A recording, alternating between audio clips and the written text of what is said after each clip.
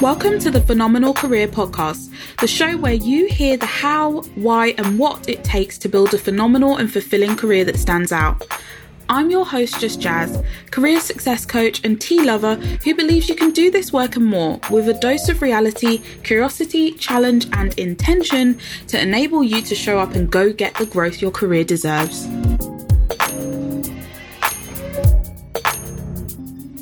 Welcome to this week's episode of the Phenomenal Career Podcast. Today, I'm really excited to introduce you to our guest. We have the one and only Ayo Odusanya. Hi, Ayo. How are you? Hi, Jazz. I'm good. How are you? I'm very well, thanks. Can you introduce yourself to our listeners? Yes. Hi, everyone. Thanks for tuning in. So my name is Ayo Odusanya. I am a solicitor, so associate solicitor, fully qualified. I currently specialize in anti-money laundering and compliance, but I also have a side hustle. As if the day job isn't difficult enough, I have a side hustle where I run Lead Collective, which is a platform where I help small startups, so startup businesses, entrepreneurs and influencers with things like their contracts, their business plans, and intellectual property. So I like to say I help you protect your passion and your profit, because what's the point of doing all this hard work and then you lose all your money because it's not well protected? Yep. Oh, yes. It's tough. And I love the way that you describe that, protecting your passion and your profit, because I think that's, as somebody who's a fellow side hustler to begin with, it starts off with a lot of passion, and quite often we can think that everybody gets it, everybody gets the love of it, and nobody will ever turn around and change their mind about something or have an issue with anything because everyone's friends and everyone's networking, and and it can be quite easy to forget that at the basis of it, it's a business. And just like most businesses, there are some rules of engagement. There are a few documents that are important to protect everyone's interests. So I guess all of this makes me curious, because it feels like you are law through and through 24/7 or 24/6. In a way, yes, because I am the person who will advise you. I don't care if the business is with your mum. Like I used to, so I'm saying this now. So I used to help my mum. My mum's a teacher, so I used to help her with lessons and stuff. And she wanted me to do something for her, and I actually drew up a contract. I was like, because I don't want any trouble. Like, it's fine, mum. In the end, I'll probably end up taking your money anyway, or you end up taking mine. There's no animosity in that regard, and that's what I try and tell people. Just because you have a contract drawn out with family members doesn't mean there's any animosity. It's just for it to be there to say, look, this is what we're getting involved in, because you don't know what can happen 10 years down the road. And I'm sorry, whether or not I'm, your mum, whether or not it's your sister, if I've invested, for example, £100,000 in your business and then something goes horribly wrong because you were negligent, run me my money. I'm so sorry. That kind of stuff. So it's just a way of everybody protecting themselves. And I think when a contract is in place, people tend to act better as well. Yeah, I think there's a lot of horror stories around sort of these handshake agreements, or we're friends, they'll never do that to us. And at the end of it, we end up hearing those stories when they spiral into lawsuits of detaching the partnership, or exactly like you said, something goes wrong and there's no paperwork to even tell the insurers that you are you're somebody who's owed money, or you're somebody who has a stake or should be consulted in certain things. And I think, again, going back to the passion point, when a lot of people start out, they don't consider that, because they think, who would want to, or even when we start to mix business with personal and other stuff, right? When you look at our businesses and how they work in terms of like marriages and stuff. So you got into a business with a partner who was single at the time. She got married. So there's a sharing of assets going on. Husband doesn't like you. Husband doesn't want that. And I'm gendering this, and I'm throwing I'm getting theatrical with this, but I'm saying that is a huge case in point of, you just never know, of course, what happens. of course, like I said, marriage in itself is a contract, let's be honest. So you see it like that as well, because you're a single individual, getting with another single individual, you could have your own property and your own business. How do you deal with that coming into a partnership? So to me, it all works the same way. There needs to be some form of agreement in place. Look, when you get married and you want to join your assets, you do it legally. Yeah. Just because my name changes, but documents would have to change. So I just can't roll up to the bank and say, I want access to my husband's account. My name is not on there. So things like, so if we have to take that step, if we use the example of marriage, like you said, why not a business partnership? Yeah. 100%. Oh, we could talk about this forever, but I want to get into you. Did you always know that you wanted to be a solicitor? You wanted to practice law?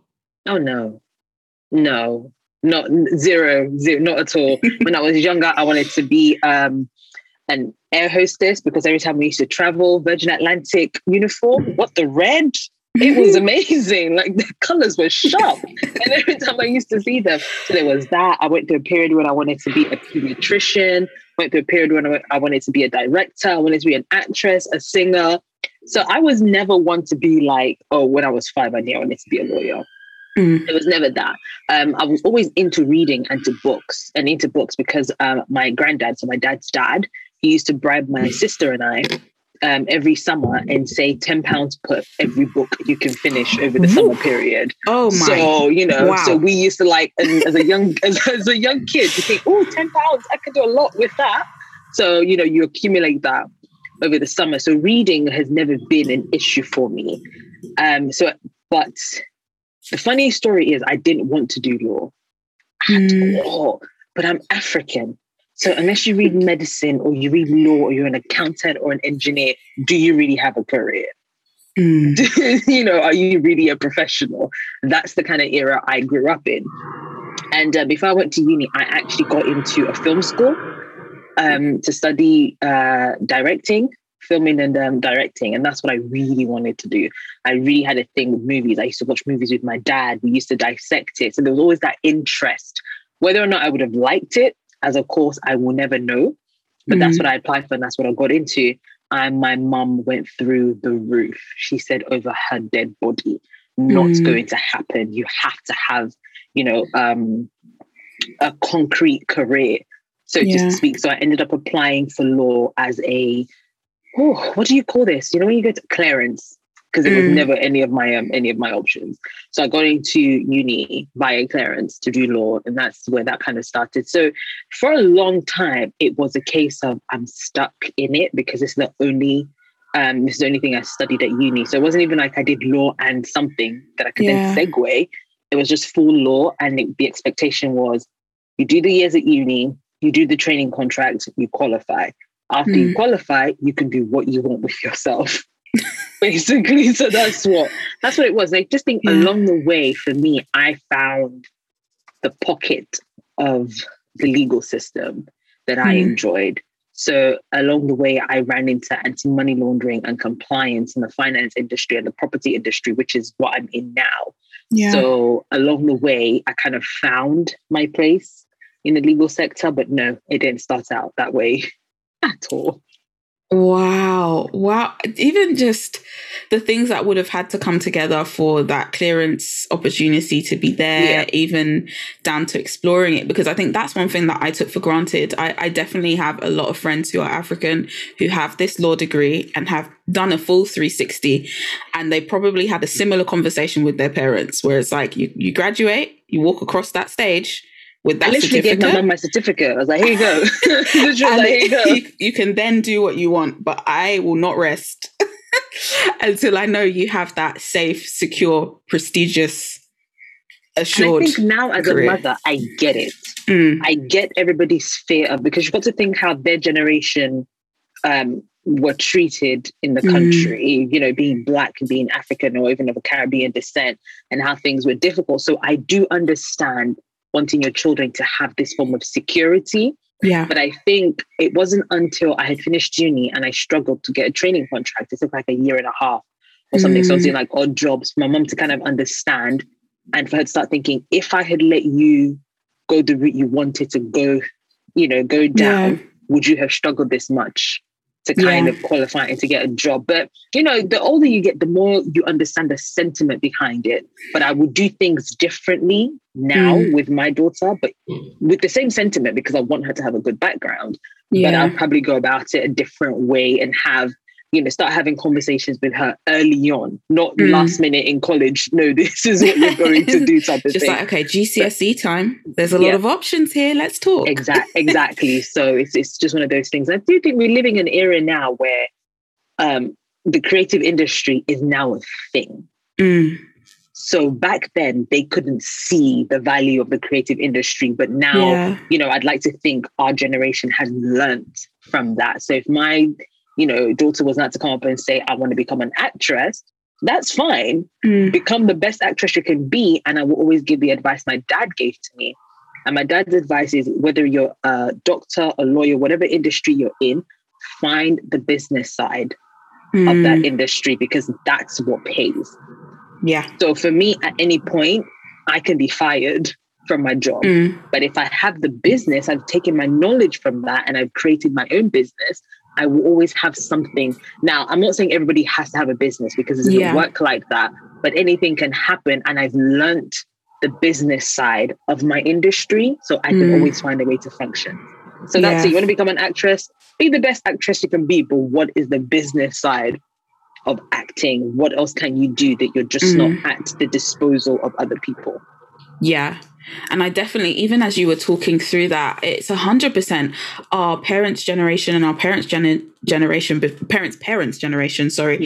that, had no examples of this creative pathway ending up well. And even as we sit here and record today, I start to think of people like Michaela Cole and John Boyega, who they started out. Michaela Cole started out scrappy. The show that we see on Channel 4 started out on YouTube. She started out doing things, but both of whom are now being handed millions to produce. So even if they don't step in front of a screen, they are now on the business end. It's the same with Rihanna. She's a singer. When was her last album? Does anybody know? Me. And nobody should ask her, because she's doing great. Billions.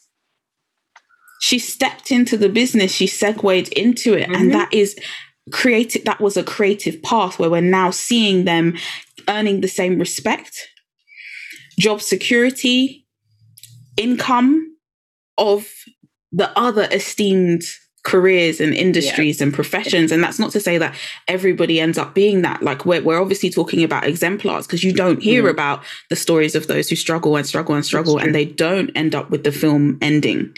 But I think that that's a really important thing for us to see and to recognize, because then it starts to build that in. And then also layered with the fact that now quite a few of us, even if we identify as millennial or that sort of generation, we've now seen a few recessions.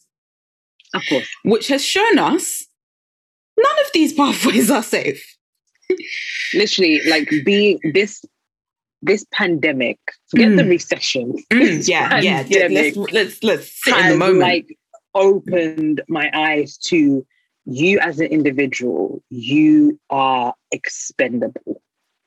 So what is your standout key? What is the thing for you? Because I'm one of the people, I work in I no longer work in the city, like a law firm. So I've moved outside of London now and everything. So I work in-house for a property company. I was one of the hundreds of people that they furloughed at the beginning of this whole pandemic. So I'm lucky that I was furloughed and not fired. So I'm very grateful for that. There were loads of people who lost their jobs and things along those lines. But in doing that, it kind of showed you, the business doesn't need you per se. Like, it's great for you to have the job and to do it. But this pandemic has just opened my eyes to, I don't even know what the word is. I don't even know how to describe it. Like, anything can happen at any moment. And how do you prepare for that? Yeah. Can you prepare for that? Can you? Even when I think about the preparation, because I worked with people that were fired during furlough, and a lot of the work was around mindset and perspective and being creative, because again, we are trained to make choices that narrow our options. Yeah. You're trained to specialize. You did your undergraduate. Oh, so you're going to do your master's in the exact same thing, right? Yeah, that's you're true. going to go into the training plan that's very structured, and you end up at the same thing. And when that industry says, we don't have those roles, we don't have budget for that right now, you go, but what else can I do? I've spent the last 8 years of my life becoming excellent in this one thing. And it's not to say that when we do that, we don't have other things, but we're just not trained to think sideways. We're not trained to think in that sense. And that's a huge thing. But also even looking at the industries, watching companies, the very same company who let hundreds of people go in May 2020, now are hiring. And, and this is what I mean. It just goes back and forth. That's why, I 100%. It's not stable. It's not. It's always in flux. And it's almost like you just have to roll with it and have your ever-changing plan B behind that. And that's why I 100% agree with what your father said, because even if it doesn't mean you starting your own business, because I'll also be the first person to say it's not for everybody. It's not. But that's why a lot of people say, well, try and get into investing, try to get an understanding of that, because that's still you leaning onto the business side, but having that understanding of what are the industries that are everlasting, are always needed. What are the roles that are always needed to a certain extent? How can I find myself there in some way? Yeah. So, and I think that the unfortunate thing is nobody has a crystal ball. So nobody knows what industry is going to do well. Nobody knows, what company is going to stay on top of its game. So, for example, the pandemic, WeWork, for example, their entire structure was based on people leaving their house, coming into a shared workspace and, building the community, this and that. But let's be honest, behind the whole thing, it was a real estate business. It's real estate. Oh my gosh. When people just say they're too big to fail, so it's like they owe some landlords some money. There's some leases. And that's quite a few leases. Because this pandemic happened and people couldn't meet. People couldn't be in the same space unless it was your household. So a business that you thought, whoa, wow, amazing structure, amazing way of making business. This whole thing happens. And that business is now what? Are they now bankrupt? Have they gone bust? I have no idea what what their current situation is. And you have things like Airbnb as well that was doing so well, but again, it relied on people and this pandemic. So it's just one of those things where you just never ever know. So if learn as much of everything as you can, not necessarily be a jack of all trades, master of none, but learn as much of, if you're sold in one industry, learn about that industry, learn the different aspects. How does the director of this company stay director of that company? How do you get, to that level? And that's what I'm doing now in my business. I want to know what the structure of the business is. How does this business function?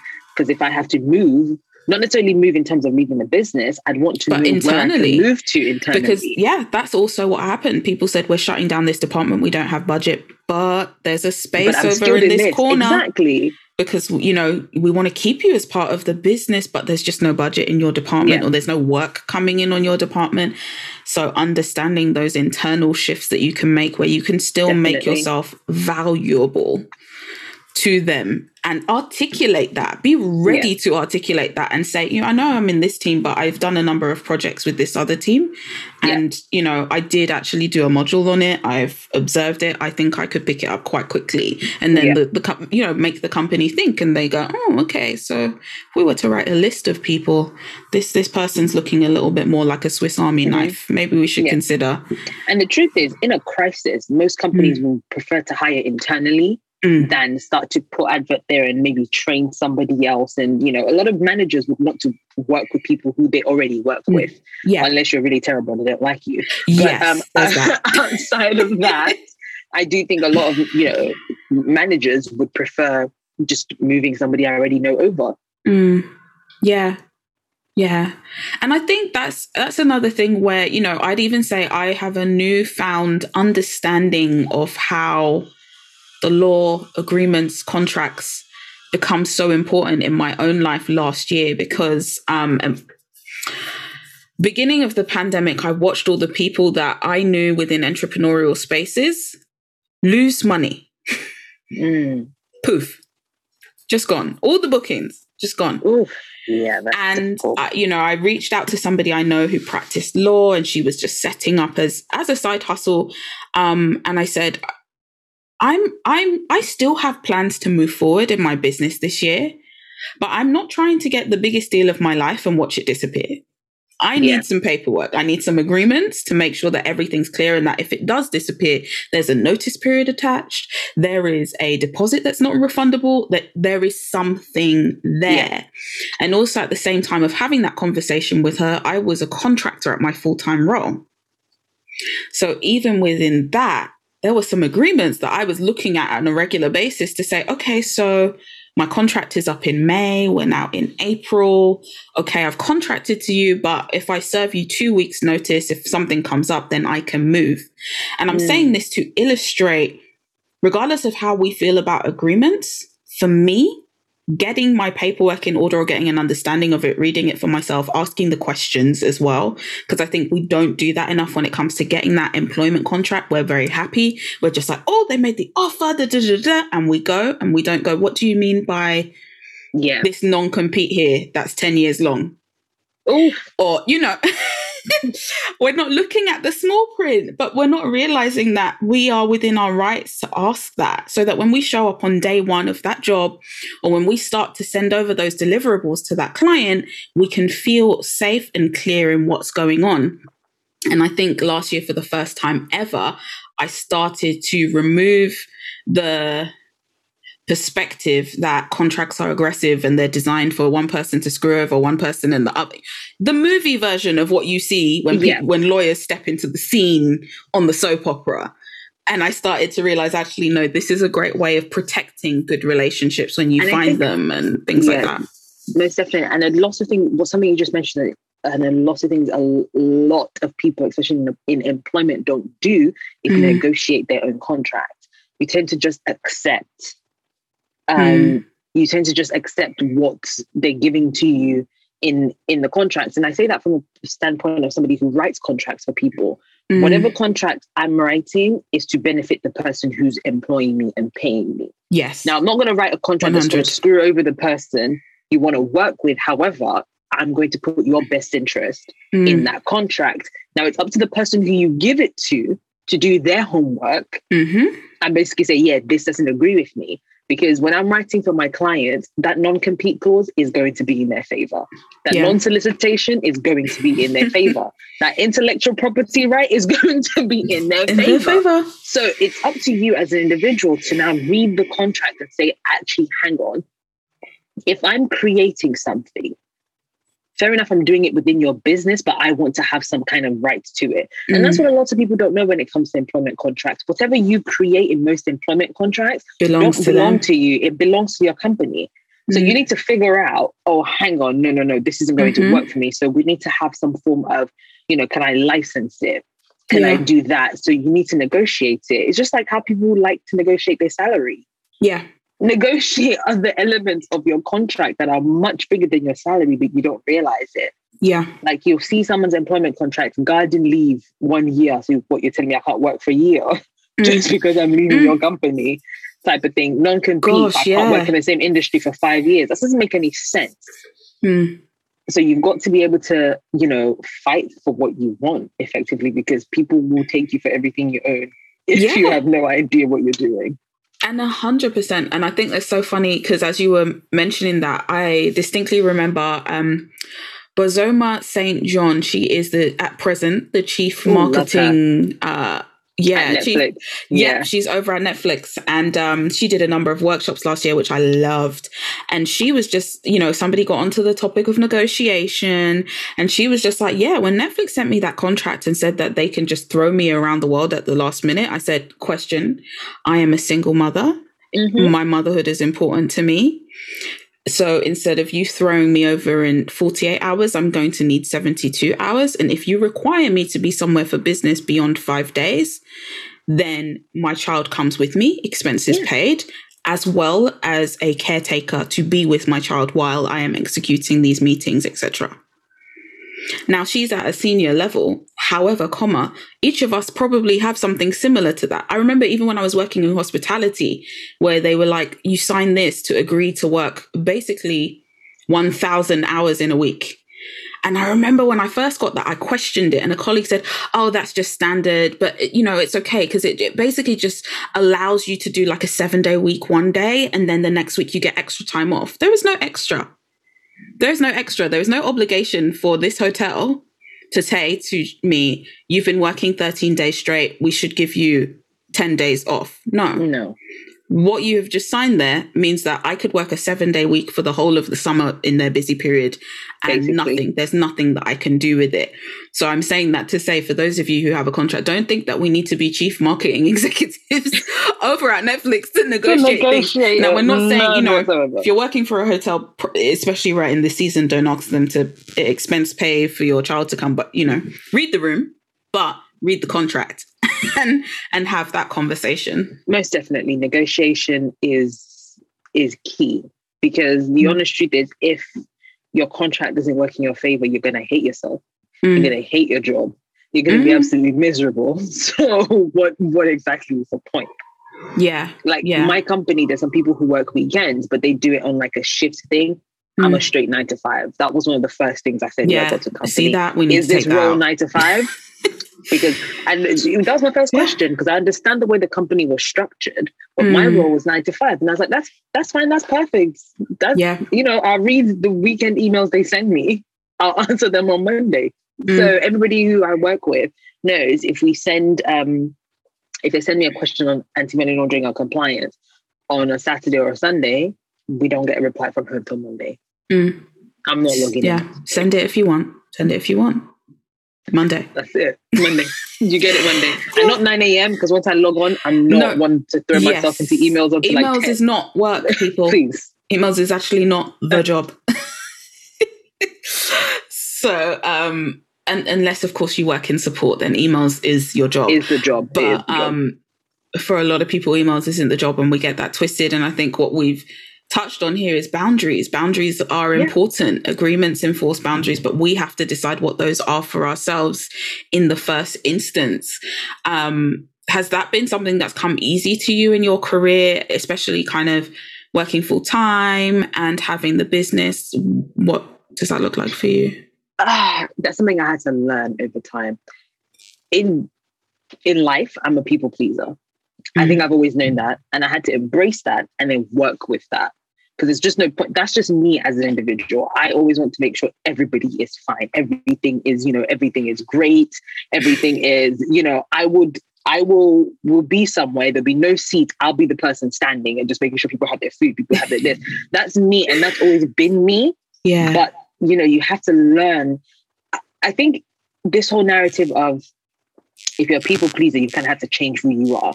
I don't believe in that narrative. I just think you have to figure out the best way to make it work in your favor. So don't change who you are. Just like you rightly said, create the boundaries. When it gets to where my energy is completely sucked out for the benefit of other people, then that's a problem. That then becomes a thing of, that's my fault because I've now allowed people to zap me of my energy and whatnot. So in terms of learning boundaries and learning it at work, what I like about my workplace now is I'm pretty much left to do my own thing. Yeah. So, there is the trust there in management so my role sits within management anyway. So there's a trust there that I know what I'm doing. I'm qualified to do what I do. So I'm not micromanaged, because that's one thing I cannot handle. I cannot handle being micromanaged. It's extremely annoying. So that helps in setting boundaries. What also helps in setting boundaries is that if you send me a long-winded email at 4:30 p.m., you will not receive a response until the next day, because I'm just like, why? Why would you do such a thing? I get emails and it's 4:59. I'm like, you have got to be kidding me. There's no way on God's green earth. Even if I'm not off the computer because I'm working like an extra 30 minutes to complete something, I'm not going to respond to that, because you have to learn how to say, you're not going to email me at 4:45 and expect me to email you back quickly just because you need to clock out at 5 o'clock. No, that's not my problem. Yeah. Clock out at 5 if you want, you get my response the next day. So for me, it's been learnt over time. And I think it's also been learnt because I had to apply the same boundaries in personal life as well as, professional life. So, and obviously having the business as well helps because there has to be a hard line between where business stops and starts and where my day job stops and starts. Because there are times when I have client deadlines and I'm logging out at 5 and I'm looking at the time and thinking, oh my days, I just want to sleep. However, I've got this client I have to eat something real quick and then jump on. Exactly. So, and obviously having a baby as well, as great as my husband is at helping me, especially now that I've gone back to work. And I went back, I literally went from maternity leave to full-time straight. There was no middle ground of phasing it. No, I went back full-time straight. So with her as well, I've kind of had to set this boundary of I need to spend time with my family. I kind of just log in for work, finish at 5, eat quickly, and then I'm doing side hustle till 11. Wherever I spent time with my baby the entire day, type of thing. So, so there'll be times when at work, and I think working from home now, there's an understanding of if I'm on the phone and you hear nursery rhymes in the background, yes, she's in the office with me. There's nothing I can do about it. It is what it is. Like I called my boss the other day and she was on the phone, so she didn't answer. But I didn't hear the phone ring. I just thought it wasn't ringing. But apparently she had answered because she sent me a text message and she was laughing. And she's like, I hear your daughter in the background screaming her head off. So obviously she had a small child as well. So it wasn't like she was offended or anything. But to me, it's kind of like, oh, that is what people hear when they listen to me and stuff. She's literally there. And we weren't even in the same, we were not in the same room. I was in the office. She was in the bedroom watching Coco Melon and screaming at the top of her lungs. And how she heard her, I have no idea. So it's things like that. And I think when you're open at work and kind of like let them know this is my situation, it's not a case of respect it or don't respect it kind of thing. Because it's, how do you say, you catch more flies with honey than you do vinegar. So there's no point in me being like, this is it, this is my life, this is my situation, you either like it or love it. It doesn't make any sense. So to set boundaries, I feel like you've got to be nice about it as well. Appeal to people, because a lot of the times people do understand what you're going through. Yeah. So my managers, they have kids. So some of them might have older kids, but they also have an understanding of what it's like to juggle, my current situation, my current position and things like that. So in terms of boundaries at work, it's a case of just making people understand, look, this is my current situation. And if anything, live in the moment during the pandemic. This is what is happening. Everybody's stressed right now. Just throw it all in the bowl. Just throw it all in the pandemic and stuff. So I think with age, with experience, boundaries have come easier. If I don't text you back for 2 weeks, that's not my problem. I am so sorry. Yeah. But it's just, I've been busy. And I think you have to learn how to sit in, I've been busy and I just couldn't get back to you. Yeah. Like, you don't have to feel bad for not getting back to people. Because I'm now of the understanding, if I call you my friend or my family, and this is now moving on to personal life and things like that. Because at work, I understand because I'm getting paid to do something. So there are certain obligations that I do have, and there are certain, requirements that I have to meet. So I can't use everything as an excuse. So I didn't reply that work email because I was tired. No, you're paid to actually respond to some of these things. So, but in terms of life and people and setting boundaries, I feel like if your family and friends get too easily upset because you didn't pick up one, because, they called you 3 times and you didn't answer, that's too stressful for me. You've got to be okay for me not to answer your phone call and return it in 2 days. You've got to be okay for me to prefer text messages over telephone conversations and things like that. So setting those kind of boundaries and just being like, guys, this is the way of life now. So let's all deal with it. Let's all be okay. Let's all kumbaya and be okay together. I think that's so important because it's a conversation that I had with a client this week, actually. Well, a coaching session that I had with a client. And what she was realizing is that she said yes to absolutely everything, because when she was looking at the boundary, she didn't feel like there was anything inside the boundary worth defending. So she just let everything in. Yeah. And I think it's almost, once you get to that space, and that, this is definitely what's been true of me, when you're really grounded in what you are defending, your peace, your joy, your family, your marriage, your motherhood, your rest, your health, all of those things, and keeping those front of mind, it makes it easier to say no. Or, especially from a people pleasing point of view, because I'm in that crowd too, not yet. Not today. Maybe in 2 weeks. Maybe the next time you have brunch. Maybe your next barbecue, or your other child's birthday party I will be at. All of those things, because we know what we're choosing, because we know, and we then become acutely aware that saying yes to one thing means saying no to the other. And do I want to say no to my daughter? Is that an option? Is that what we're doing? There may be some moments where that is an option, where it is, please go to your I don't even have children. I'm the oldest of 4 kids. So I'm having big sister flashbacks of that moment where my mom would jump on a call, and it's very clear that we are not the priority. So Jazz, you need to take your role as big sis and come in and swoop up the toddlers and bring them into the next room, because this is business. And I say that from the context, my parents, they run their own business. So my 6 weeks holiday was, when that phone rings, you switch off everything and go quiet, so my mum can go, "Good afternoon, Broughton's of London."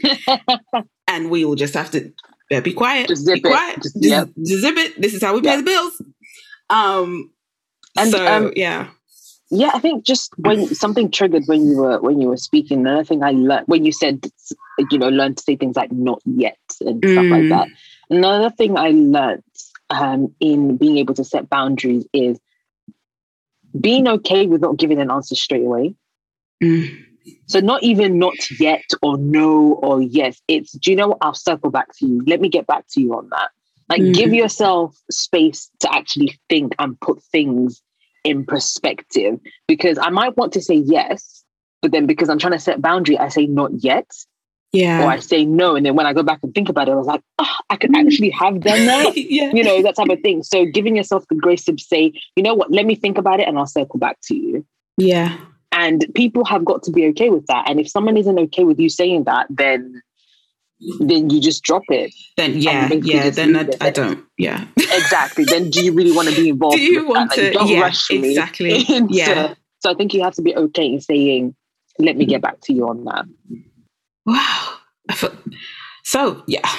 I'm just, there's so much to unpack. But I want to ask you the question I ask everybody, which is, in this moment, as we're recording in this present day, what is your career teaching you? In this present moment, I think my career is teaching me, obviously this present moment takes into account the pandemic as well. So, we're not even going to pretend that it's not a thing. Exactly. I think my career is teaching me you've got to be better than you think you are. That's me. And do you know when people talk about things like imposter syndrome and all that kind of stuff? Okay, so a part of me, I'm like 50-50 when it comes to this imposter syndrome, because sometimes I'm literally like, accept it. No, it's not imposter syndrome. You are just an imposter because you haven't done the work that you need to have done. You haven't done it. So sometimes it's not jump on the bandwagon of, is it imposter syndrome? No, you just haven't done the work. So you are an imposter type of thing. So, depending on the circumstances, I float either way, because you have to be realistic with yourself. So I think for me, for work, it's currently teaching me, am I genuinely as good as I think I am? Or as good as people at my workplace think I am? So it's teaching me to evaluate myself. Because the pandemic, because I went from being furloughed early on straight to maternity leave. So I literally have been off work for like a year and a bit. So I went, I think I went furloughed like March last year. Went on maternity leave in May. I literally just went back to work last week. Wow. So I have been off for a very, very long time. So it's one of those things like, am I expendable in my workplace? What do I bring to my workplace? So it's not all about being negative, but it's about learning how to do a lot of personal evaluation. What do I have to do to get better at my role? Which is why I'm really now big on knowing the structure of my business. Where do I actually fit in? And if I do want to progress, where can I progress to? Because I'm a believer, just because you like the role doesn't mean you need to be stuck in that role. If you like the company, all well and good, figure out where you can move to in the company. Yeah. And if you don't like the company, get out. Yeah. But obviously don't leave. Don't leave without having something else in place. That's not what I'm advising. Please. Exactly. So for me, in this moment, my work is teaching me self-evaluation. What am I good at? What do I need to get better at? Because like one of my managers, he called me, he's like, oh my God, I'm so glad you're back. Because, this document needs to be done. But so just a whole bunch of conversations about, I'm going to tell them, oh my God, I'm really glad you're back. I can trust that you can do it because it's your area of expertise. And I did find myself questioning myself and saying to my husband, because at times when I do work, I'm just like, I'm doing the most basic thing. I'm doing the most basic thing. Like, am I actually doing work type of thing? And I had to speak to my husband. I'm like, are these people, let's use slang. Are they gassing me? Are they, are they really loved that. And I was just like, I'm not sure. I look at myself sometimes when I do work and they're like, okay, I read a document and edited. I don't understand what was so great about that. So I think it's me being able to look at the things I've achieved thus far, look at where I am now, look at where I want to go in my career. How do I get there? So is it taking an extra course, which I'm taking now, and I have a deadline on Monday. The Monday for this recording, that is. Excellent. And, I'm telling you. So it's things like that. It's constantly, being happy with my progress. So not, being down on myself, but constantly being willing to do better. And I think that translates over to the business aspect as well. How do I better myself for my clients? How do I retain more knowledge? How do I gain more knowledge? Et cetera, et cetera. So that's the space I'm in right now. Yeah. Wow. Thank you for taking us to that space so fluently. As soon as you even started to articulate, furlough straight to maternity and now I'm back, a year of not doing the thing that you're good at intellectually, you're good at it. You've done years, but you sit at that desk and it's like, okay. Let me tell you, begin. My first day, I was tired. I think by the time I finished, I slept. I was like, my brain is fried. And the worst part of that is I did the most basic things. Yeah. So I didn't even do what I would do on a regular basis. It took me forever to figure out what document was in which folder again. It took me forever to figure out how to, that muscle memory. It was just like that muscle memory. It wasn't there. Yeah. It took me a long time to be like, oh, actually, hang on. This is how I did this process. Like my assistant manager had to talk me through some things. And in my head, I'm thinking, I designed this process. She's talking me through it. How do I remember what I did? So it's kind of, it's one of those things. And she was always laughing at me. She's like, you trained us on this, by the way. Are you sure you want me to walk you? I was like, trust me, I have no idea. I wouldn't be asking I wouldn't be asking if I remembered. I had to go and be like, by the way, which folder is this thing in again? And she burst out laughing. I was like, I genuinely just don't remember.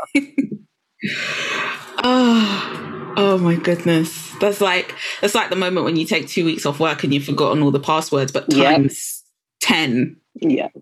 Because wow. I was on the phone to IT for hours. I was like, they were like, do you remember? No. Start from scratch. I remember nothing. Start from scratch. Hit the big red button to reset everything. I will spend half a day just organizing. That was it. Wow. Oh, well, thank you so much for sharing that with us and just all of your gems. Where can people connect with you and everything that you're doing and seek your services as well? So I'm currently mainly just on Instagram. Mm-hmm. So I am on LinkedIn, but which is where I really use my LinkedIn. You would think I would use it, but I rarely use it. Instagram is Lead Collective 1, because for some reason someone took Lead Collective and doesn't do anything with it. So it's Lead Collective 1. on Instagram and on Facebook as well. That's where you would mainly find me putting out tips. That's where you also find links to the different things that I do. So I do offer a 15-minute free legal insights. If you just want to have a quick chat, that's where you would just find links to like recordings of webinars and other things that I've done and things that are available on there. So Lead Collective 1, the number 1 on Instagram is where you can find me. Amazing. I'm going to make sure that is all linked into the show notes. Thank you so much for joining me. Thanks for having me. Telling your story. So much to get into. Thank you. Thanks for having me, Jess. Thanks for listening to this week's episode of the Phenomenal Career Podcast, where you hear the how, why, and what it takes to build a career that stands out. Don't forget to leave a review and reach out on social media to let us know what you think. I'd love to hear from you. Did you also know you can work with me to create your own phenomenal career through coaching in the Career Clubhouse? You can even invite me to work with your whole team through group coaching and interactive workshops. Check the links in the show notes for more info. As ever, I wish you nothing less than a phenomenal career.